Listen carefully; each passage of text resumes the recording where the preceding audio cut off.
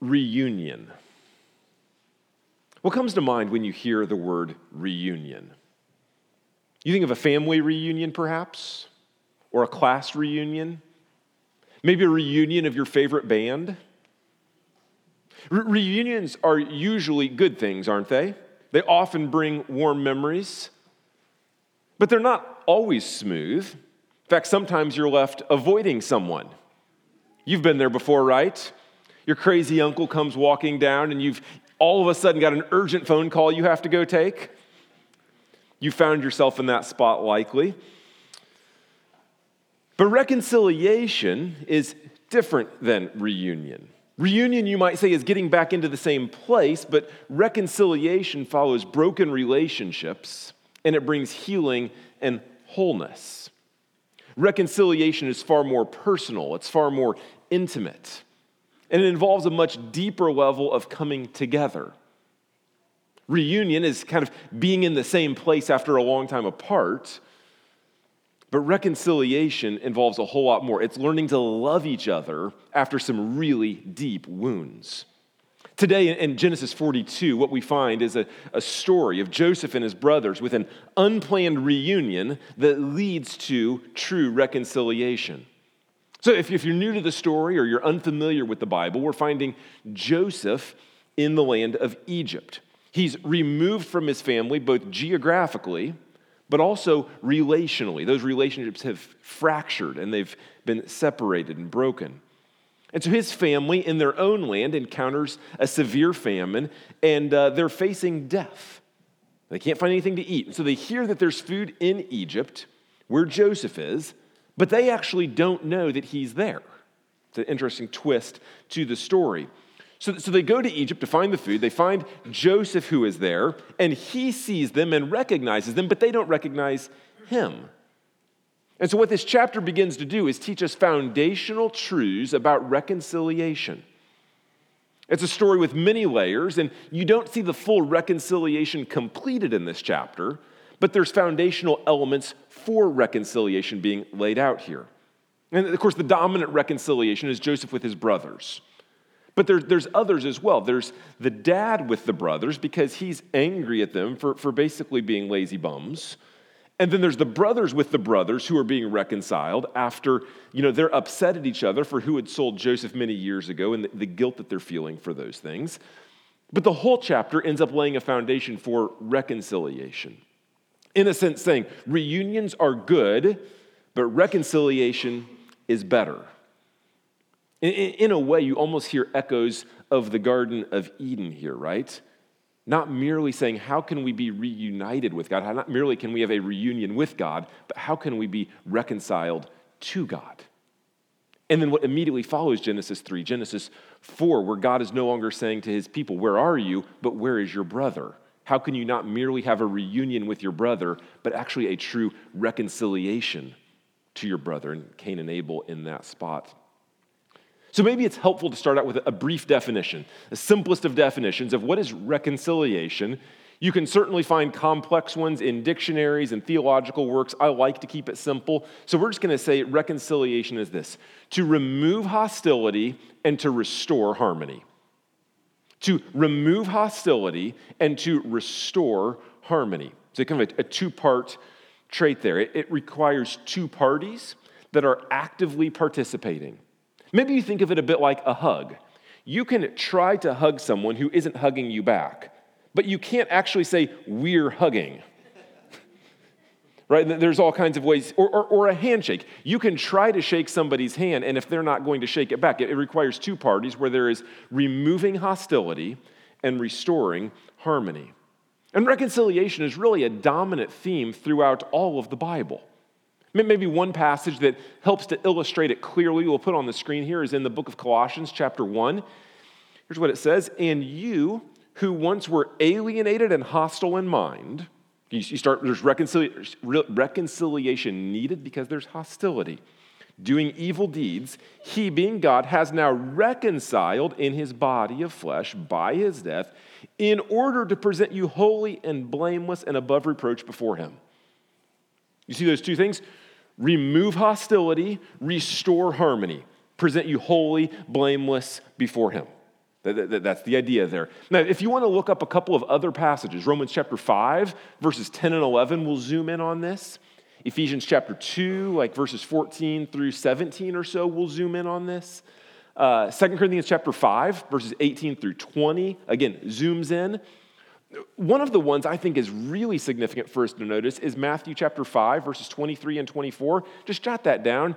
It highlights the urgency of reconciliation in Matthew 5, 23 and 24. What Jesus actually says is, if you're bringing an offering to the Lord and you've not yet been reconciled to your brother, leave your offering at the door. That's not as important as being reconciled. Go seek reconciliation. Once that's been taken care of, then you can come back and bring your offering. So this is a dominant theme of the whole Bible, and what we find in Genesis 42 is more the narrative form, the story form, speaking to reconciliation and how all of this works. So what I want to do this morning is take a little bit more creative outline than what we usually do. Right? I tend to be kind of straightforward. It's going to be this, and use some images. We're going to say that reconciliation is like surgery, it's like spaghetti, it's like stock investments, and it's like space travel. So it's a winding road. I get that. A lot of images there, but we're going to say that reconciliation is like surgery, spaghetti, stock investments, and space travel. And the first two tend to be a little bit more preparatory in nature, dealing with your mindset and how you're leading into reconciliation. And then the second two are a little more action-oriented, and they deal more with kind of executing our game plan through it. So that's the approach we'll take, and hopefully have a little bit of fun along the way. All right, so the first point, reconciliation is like surgery. What we mean by that, it's painful, but necessary. Now, as soon as you start to talk of surgery, it implies that something is broken. Maybe you do an x-ray to confirm that you've got a broken arm before you enter into surgery. But if you're going to surgery, you know there's definitely a need here. And certainly for us in our day, modern anesthesia helps surgery to not be so painful. But however you slice it, surgery is always painful as you're being cut open for one need or another. Now, if you're not familiar with Joseph and his story exactly, his family is the perfect picture of a dysfunctional family. The need for surgery in his family is obvious. His dad is a pathological liar who plays favorites with his sons and with his wives. His brothers are governed by hatred in ways that are really hard to wrap your mind around. They take their own brother and sell him into slavery. These guys are just cold-blooded. They ignore his pleas for mercy, and then they lie to their dad about what happened to him. See, they don't exactly need this x-ray to confirm their broken arm or their broken leg. They've got a bone sticking out of the flesh with blood gushing everywhere. But just as if it wasn't clear enough, the author in Genesis 42 gives us a little bit of clues to help even make this more obvious. Look back at verse 11. Look what these brothers say. We are all sons of one man. We are honest men. Really, guys? You're telling us how virtuous you are and how you're good guys?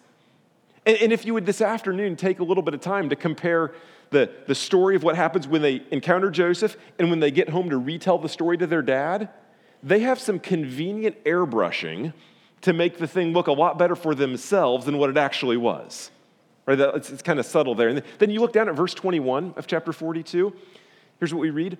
Then they said to one another, in truth, we are guilty concerning our brother, in that we saw the distress of his soul when he begged us, and we did not listen. That is why this distress has come upon us.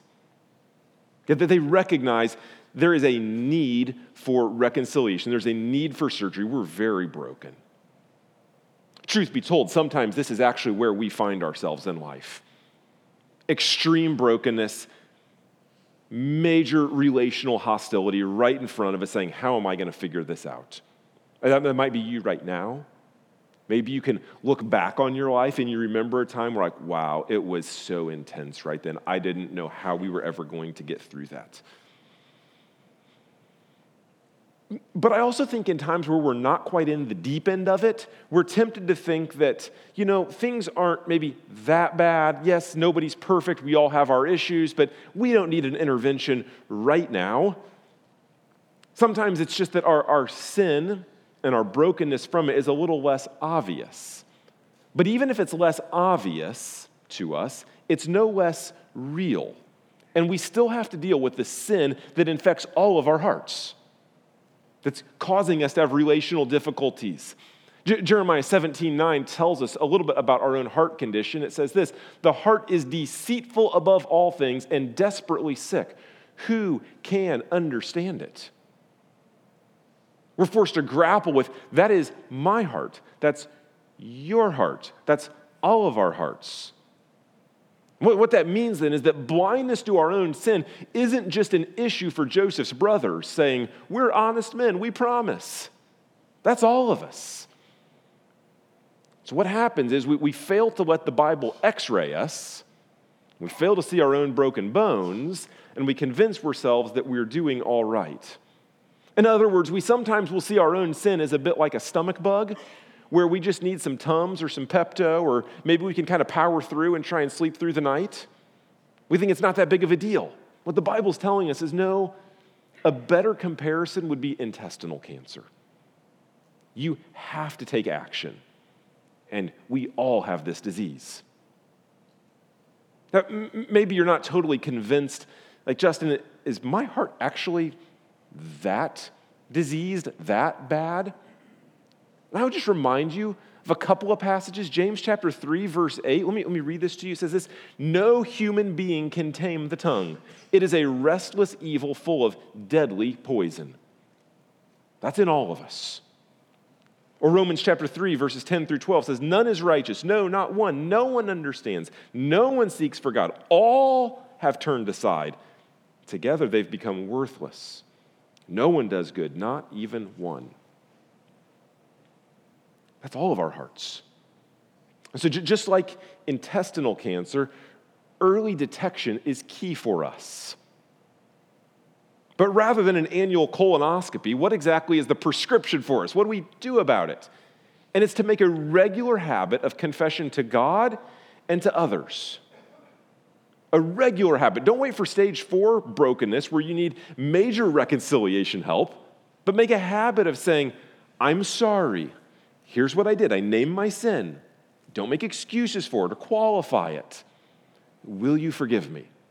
Confession to God, confession to others. I recognize that reconciliation is like surgery. It's painful, but necessary because we all have a diseased heart. Maybe it's more clear in Joseph's brothers than it is to you right now, but we know it's true of all of us. That brings us to our second image. Reconciliation is like spaghetti. How is reconciliation like spaghetti? Well, it's both complicated and messy. If you know anything about eating spaghetti, the first rule, don't eat it while wearing a what color shirt?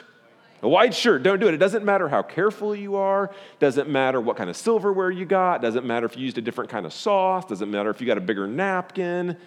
It doesn't matter if you put a trash bag over your kid's, outfit. There's going to be red sauce on the shirt. It's very messy.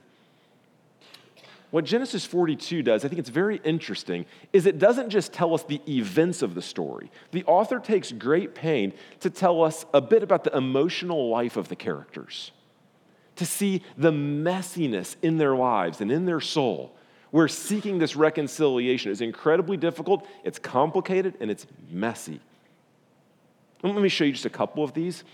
Starting in 42, verse 1, listen to the kind of the messiness in Jacob's heart. He says this: when Jacob learned there was grain for sale in Egypt, he said to his sons, why do you look at one another? It's like kids these days.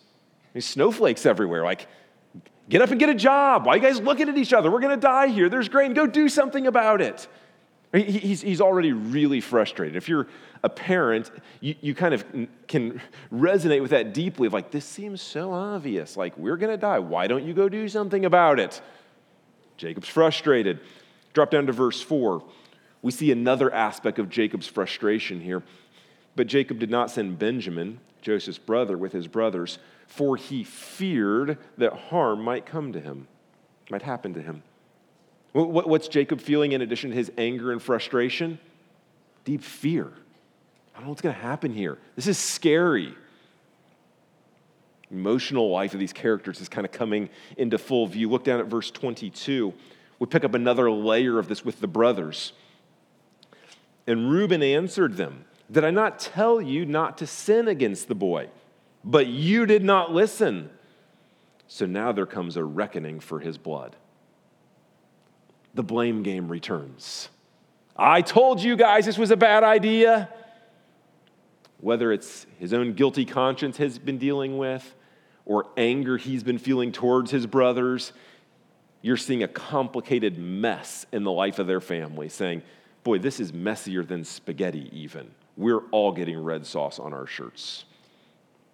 Verse 24, chapter 42, they're with Joseph, and here's simply what we read. Then he, being Joseph, turned away from them and he wept. So with each member of the family, we're seeing this complicated web of relationships that emotionally is just very difficult. Dad is angry, he's afraid. The brothers are overcome with guilt. Reuben's playing the blame game, and Joseph is weeping bitterly over it. If you take time and just read through these slowly, the emotional weight of the chapter will just knock the wind out of you. I think sometimes we're tempted to say when it comes to reconciliation, Justin, just tell me what to do. What's the action step here?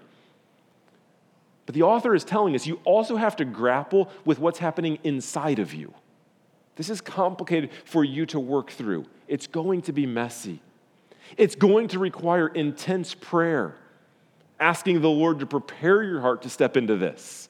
It's not going to be easy. You have to count the cost. And as we often know with spaghetti, it's not just messy, it's also complicated because you stick your fork into that big clump, whatever it is of the noodles, and you start to twist it, and you think you've got it all, and next thing you know, there's more noodles coming up. And this other noodle is sort of sticking to the other noodle coming up. And reconciliation's a little bit like that too. Because as soon as you enter into reconciliation, you think you know the issues, you think you know what needs to be dealt with, and other stuff starts to come up, doesn't it? Sometimes it's stuff in your life. You're like, oh, I didn't even know about that. Or it's other stuff in somebody else's life. You're like, oh, you lied to me about that too. Right? It gets really, really complicated. You thought you could just kind of cut it up like a steak and take a little bite, and it's not that simple. So remember, we're talking in preparation for reconciliation. You have to see this as both complicated and messy. And if the complexity and the mess scares you away, it's first off, that's a reasonable fear. Like, boy, this is going to be difficult. Maybe we should just stay away and not deal with it. Maybe we could just kind of pick up the corner of the rug, sweep it underneath, drop it down, and not have to go there. Everybody's felt that temptation.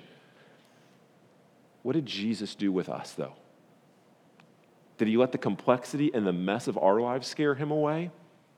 Or did he come to earth, leave the pleasures of heaven, and enter into our mess so that we could be redeemed? This is the doctrine of the incarnation. Jesus became flesh. And so for us to be like Jesus means that we too will embrace incarnational ministry. Simply means that we'll step into the mess of others because Jesus stepped into the mess of us. He didn't stay at a distance. What that means then is a failure to embrace the mess of others is a failure to embrace the gospel of grace. And a failure to embrace the mess in your own life is similarly a failure to embrace the gospel of grace.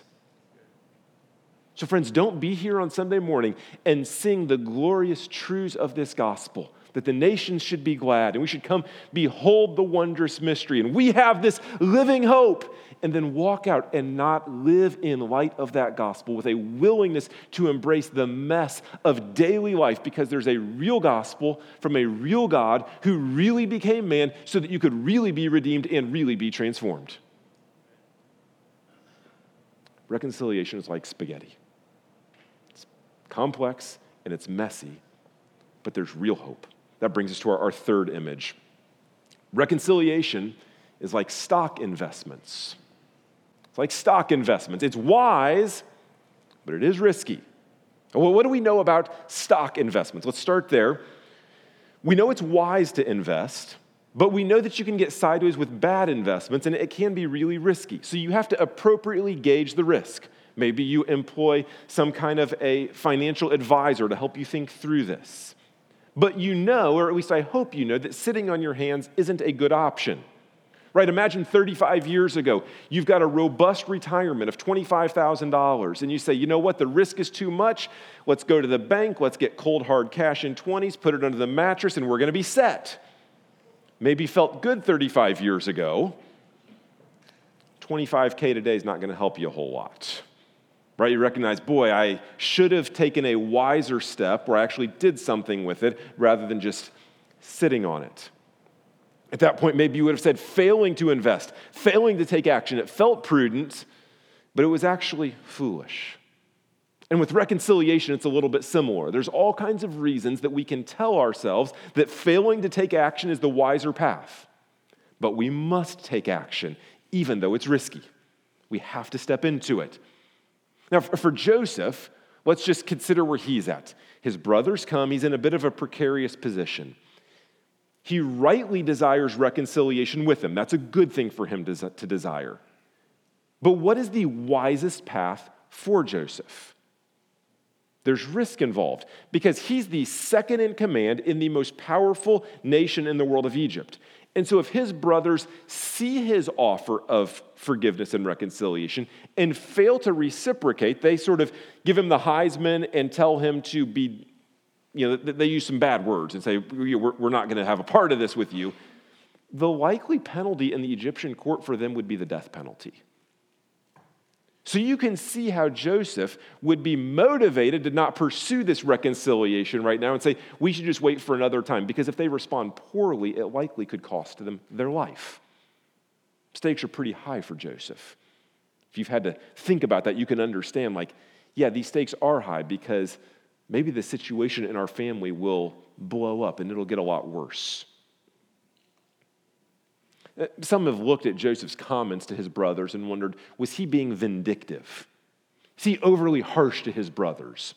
Some ask about that. He imprisons a guy. He speaks very harshly to them. He doesn't reveal his identity. What's going on there? I don't think Joseph was being vindictive at all. In fact, I think he was choosing a very wise path. I want to show you a couple of verses that inform that and why we see that in the text. Look at verse 8 with me. Here's what we read. And Joseph recognized his brothers, but they did not recognize him.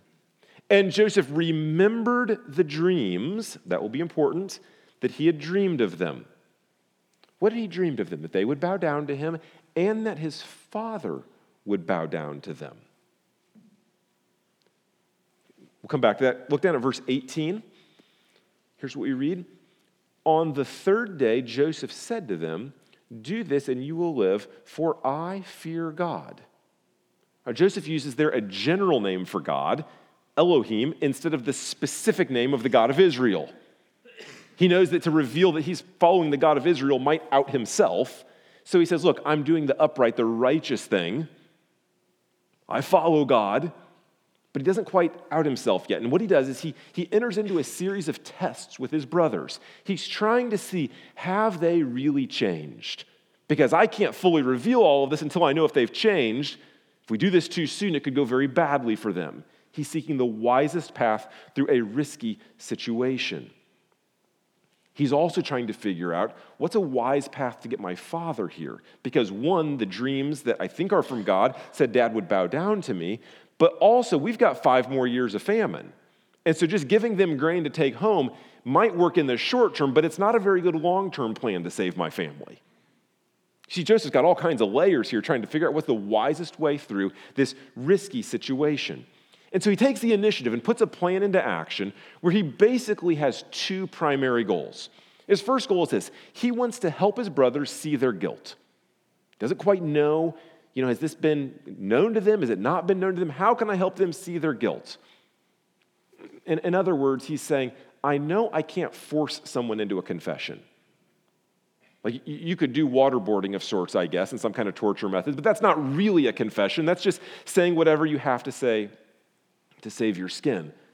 So Joseph says, how can I help them to see their guilt? So he imprisons all of the brothers and then drops it back to one of them. In a sense, he's walking them through the path of what they did to him. He's helping them to experientially feel what he felt and recognize this is terrible. How could we do this to someone? And we actually saw that they come to that realization. Now, I want to point out here for just a moment, if you've been in an abusive relationship or you are in one, this doesn't mean you need to go back to that abuser. That's not what this kind of section means. Don't hear it that way. You need to seek some counsel, some help from a pastor or a Sunday school teacher, community group leader. How can I lead this person to see their guilt? It doesn't mean you have to go back into that relationship. Be very clear on that. But the second thing that Joseph does is he doesn't merely say, how can I help them to see their guilt?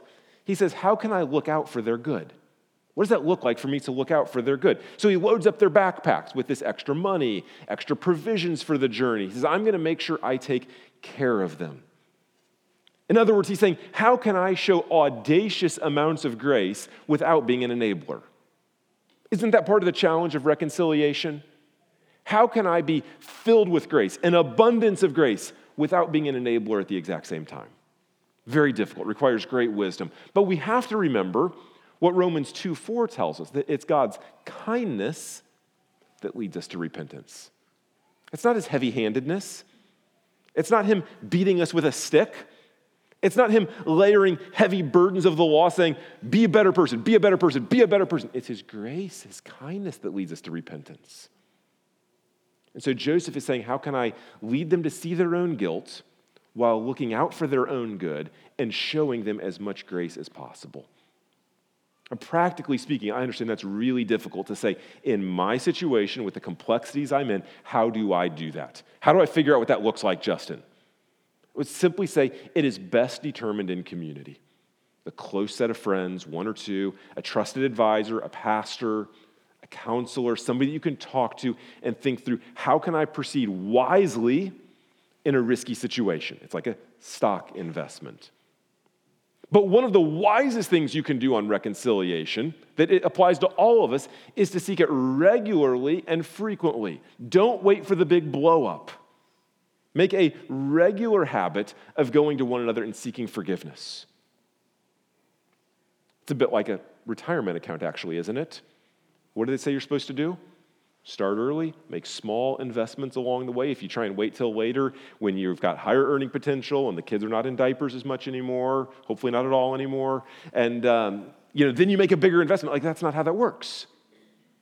Well, it's the exact same thing with reconciliation. We make a regular habit of small investments going, I'm sorry, I sinned against you, here's what I did, I'm not making excuses, will you forgive me? It's a very similar principle. And yes, there's going to be sometimes where it wells up and it's huge and it's really hard to navigate. Like, that's part of living in a broken and a fallen world. But part of wisely navigating these is having the humility to go to people and say, I'm sorry, will you forgive me? We recognize that any action here is hard, but inaction is actually worse. So wisely seek reconciliation before it's too late. That's the third image. Reconciliation is like stock investments. And that brings us to the fourth and to the final one. Reconciliation is like space travel. I know it's been a winding road from surgery to spaghetti to stock investments to space travel. What do we mean by this? Reconciliation is like space travel. It is both possible and attainable. Maybe as we've been talking, you think, Justin, this just feels so difficult. It's painful, but necessary. It's complicated and it's messy. It's the risk everywhere. Can we actually get there? Yes. Yes, you can in the power of the gospel. Talking space travel, for the vast majority of human history, space travel has been simply impossible. Like not even a conversation, right? Maybe the last 50 years or so it's been reserved for the professionals. But maybe it's actually becoming a civilian affair. In 2021, there was a 4-person, all-civilian flight that orbited the Earth. Like, it's becoming possible for normal people. Although if you're like me, it still feels a little bit reserved for others, like those who have just immense amounts of wealth or desire for such a crazy thing in the first place. Like, that doesn't quite feel all the way normal yet. But I wonder if sometimes we see reconciliation a bit like space travel today, in that this sense, we would say, it's technically possible, but it's something that happens to other people, not to me. Like, yeah, I know you can read books about it and hear like people have like reconciled in big things, but in my life that feels altogether impossible, unattainable, not something that can happen. Sometimes we feel that way. We know it's laughable to attempt space travel without immense wealth or the right equipment. But maybe that's actually supposed to teach us something. That to successfully undergo space travel, you need a lot of power beyond yourself, whether it be wealth or the right equipment or the right training. And when it comes to reconciliation, you also need immense power beyond yourself. You just can't muster it up from within. To attempt reconciliation without the power of the gospel actively transforming your heart is just as crazy to attempt space travel without the right rocket launcher. It's just not going to happen. So whether it's confessing sin to someone else or receiving forgiveness from or giving forgiveness to someone else, whatever side of that coin you're on, you have to recognize the radical power of the gospel in your own life. Romans chapter 5, verse 8, maybe is a good verse for you just to commit to memory or ongoing meditation. But God shows his love for us in that while we were still sinners, Christ died for us. While we were still sinners, Christ died for us. You see, this cosmic reconciliation where God has reconciled us to himself is at the heart of any earthly reconciliation. You may be here and you're not yet a Christian, and you've not had that reconciliation to God. Your life still feels like that broken bone that's never been made whole again. Friends, Jesus, the Son of God, came to earth and lived the perfect life that we didn't live and died the death we deserved so that you could be reconciled to God, so you could be forgiven of your sins, so you could have a secure eternity with God in heaven. This morning, the most important thing you could do is ask him to forgive you of your sins and to give you that relationship with him. And once you've made that decision, then you live out of that decision. You have a life that flows out of it. See, the gospel that saves you is also what changes you. This great act of reconciliation, planned by the Father, accomplished by the Son, applied by the Spirit, that's what actually carries you into the possibility of reconciliation. That I recognize how much I've been forgiven, how wrong I was, and I can admit that I'm wrong. And I see how much God forgave me, and I can forgive someone else. But as my vision gets fuzzy on that ultimate reconciliation, then my feet become lazy in pursuing earthly reconciliation. There's all kinds of ways we could talk about it, but maybe I'll just close this morning with a story from a woman named Corrie ten Boom. Perhaps you've heard of Corrie. She lived during World War II. She was a Dutch watchmaker. As the Nazis expanded their conquest throughout Europe, she helped many Jews escape from Nazi Germany. She ended up being caught by the Gestapo. She was sent to the concentration camp Ravensbrück. Nearly 150,000 prisoners there, mostly women. Her sister, Betsy, died in that concentration camp. And after the war, Corrie would go around speaking on reconciliation and forgiveness. And at one of these times, when she was speaking on forgiveness, she met one of the guards from Ravensbrück. And drawing on the power of the gospel in her own life, she would actually be able to forgive him. I could tell you about it, but I'd rather read to you in her own words how she described this. 2 pages, front and back. It'll take me a moment. But listen to what she says, what gripped her heart, and how coming back to the power of the gospel was the only hope of seeing true reconciliation. Here's what Corrie writes. It was at a church in Munich that I saw him, a balding, heavy-set man in a gray overcoat, a brown felt hat clutched between his hands. People were filing out of the basement room where I had just spoken, moving along the rows of wooden chairs to the door at the rear. It was 1947, and I'd come from Holland into defeated Germany with the message that God forgives. It was the truth they needed most to hear in that bitter, bombed-out land. And I gave them my favorite mental picture. Maybe because the sea is never far from a Hollander's mind, I liked to think that's where forgiven sins were thrown. I said, when we confess our sins, God casts them into the deepest ocean, gone forever. The solemn faces stared back at me, not quite daring to believe.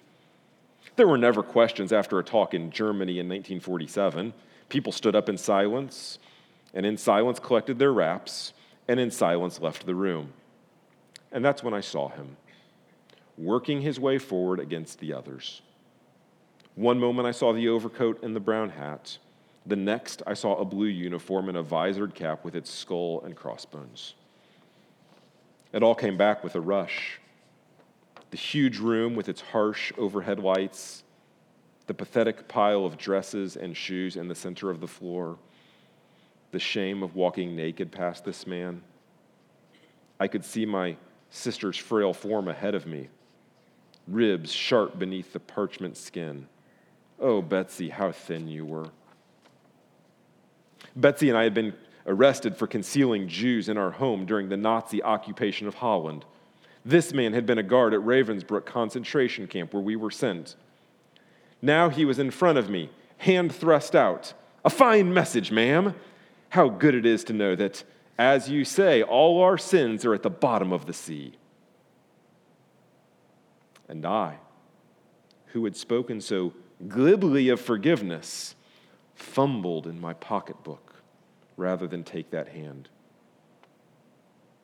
He would not remember me, of course. How could he remember one prisoner among those thousands of women?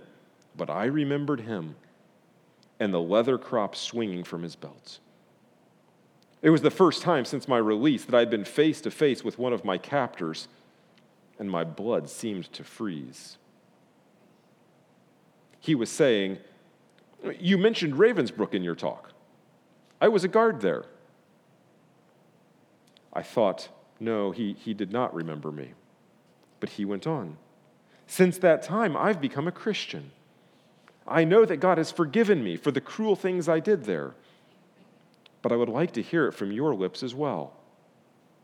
Ma'am," his hand went out, "will you forgive me?" And I stood there.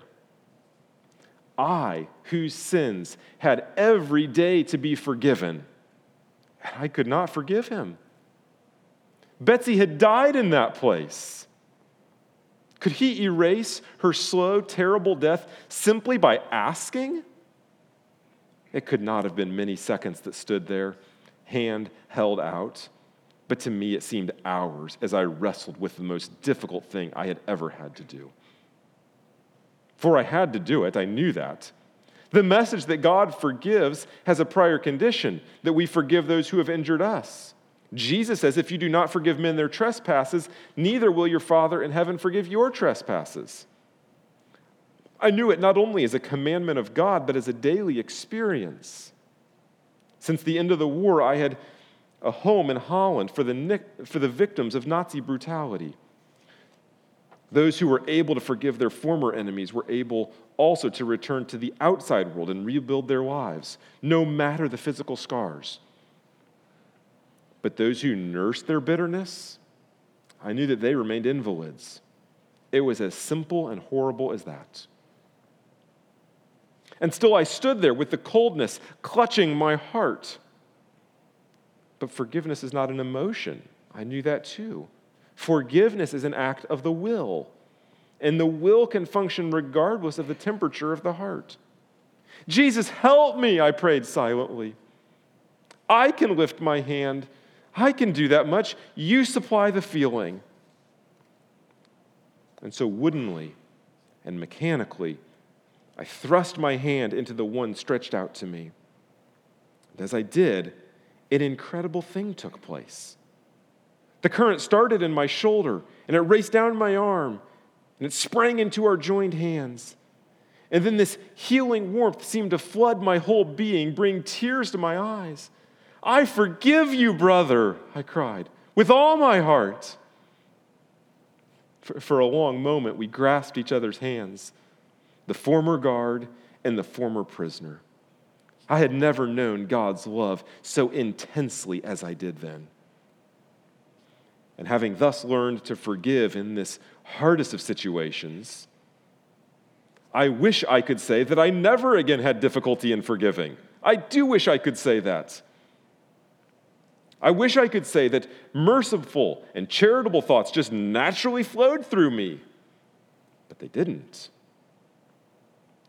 And if there's one thing I've learned now at 80 years of age, it's that I can't store up good feelings and good behavior, but I can only draw them fresh from God each day.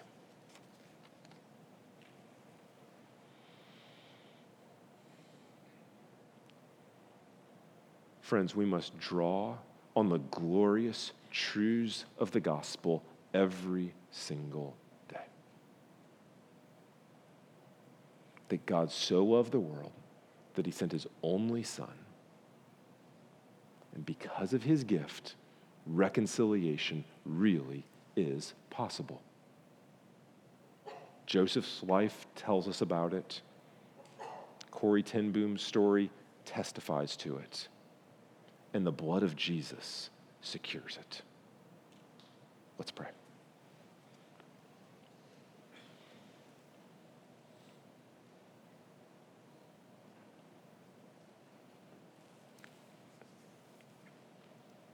Father, we thank you that you would love us so much, that you would send your Son to this earth to die for our sins, to reconcile us to you, knowing it would be painful, knowing it would be costly, knowing it would be messy and risky, and yet in your love you would choose to show such great mercy that we could not comprehend. That you would show us a love that would remember no wrongs. Despite being omniscient and all-knowing, you would count not the sum of our wrongs. You would throw them into a sea without bottom or shore, so that we might sing, "Our sins, they are many, but your mercy is more." Oh Lord, may we not lose sight of your unbelievable sacrifice that takes all the difficulty and the complexities of reconciliation and makes it actually possible. May we daily, hourly, minute by minute draw on the strength that you provide through your death on the cross to live lives that are honoring and glorifying to you. We pray these things in Jesus' name. Amen.